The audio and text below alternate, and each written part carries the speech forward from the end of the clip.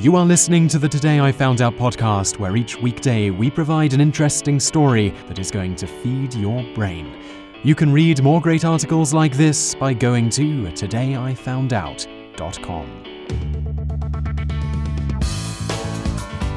Hello, and you are listening to the 31st episode of the Today I Found Out Daily Knowledge podcast.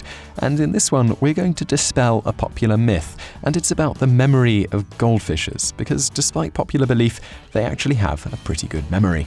In today's bonus fact section, you're going to learn why we actually have goldfish. There are fish like these that are available in a wide variety of colours. You're just going to learn why we tend to prefer the gold variety.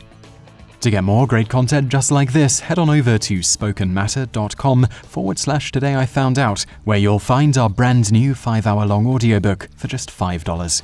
And if that's not enough listening for you, Audible are the leading audiobook provider in the world with over 100,000 titles to choose from. Grab a free audiobook on us if you sign up today by going to todayifoundout.com/Audible. Let's get started with today's show. Contrary to popular belief, goldfish have very good memories for fish. They can be trained to respond various ways to certain colours of light, different kinds of music, and other sensory cues. Researchers have successfully taught goldfish to play fetch, push levers, do the limbo, and even play a form of soccer. Not only that, but they seem able to remember things that they are taught as much as a year later. Further, if they are fed around the same time of day, they also remember that and will anticipate the feeding leading up to that time, which implies they have a very good innate sense of time. Goldfish also have been shown to be able to recognize their masters and even pick their favorites, usually the one who feeds them. Around certain people the goldfish is very familiar with, they will often be much more active when they see the person, and even sometimes stop considering the person any sort of threat, including if that person sticks their hand in the water and tries to touch them. Around strangers, on the other hand, the goldfish will often hide. Blind goldfish also exhibit the same type of behavior, except they respond to the voice of their owner. In one experiment, researchers were even able to get the goldfish to learn that if they pressed a certain lever at a certain time of day, for a span of about an hour, they would get food for this action. If the lever was pushed at any other time of day, nothing would happen.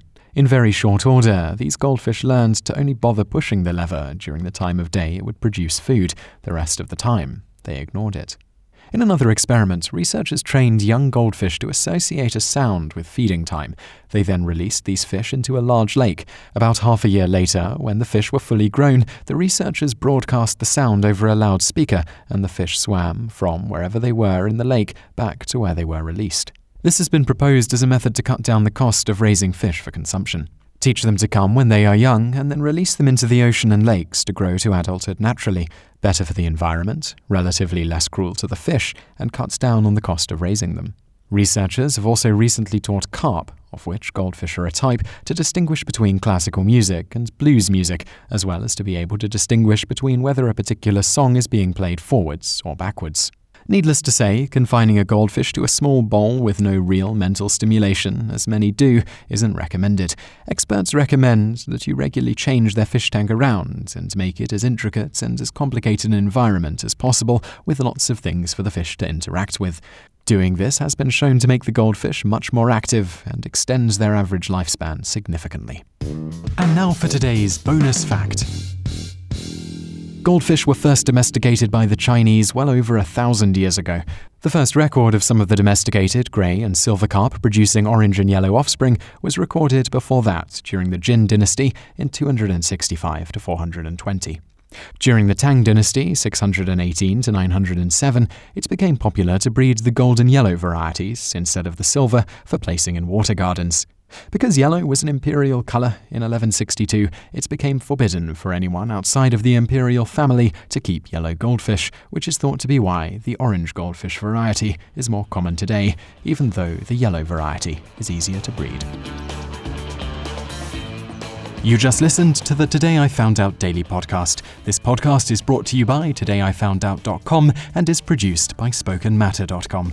Thanks for listening.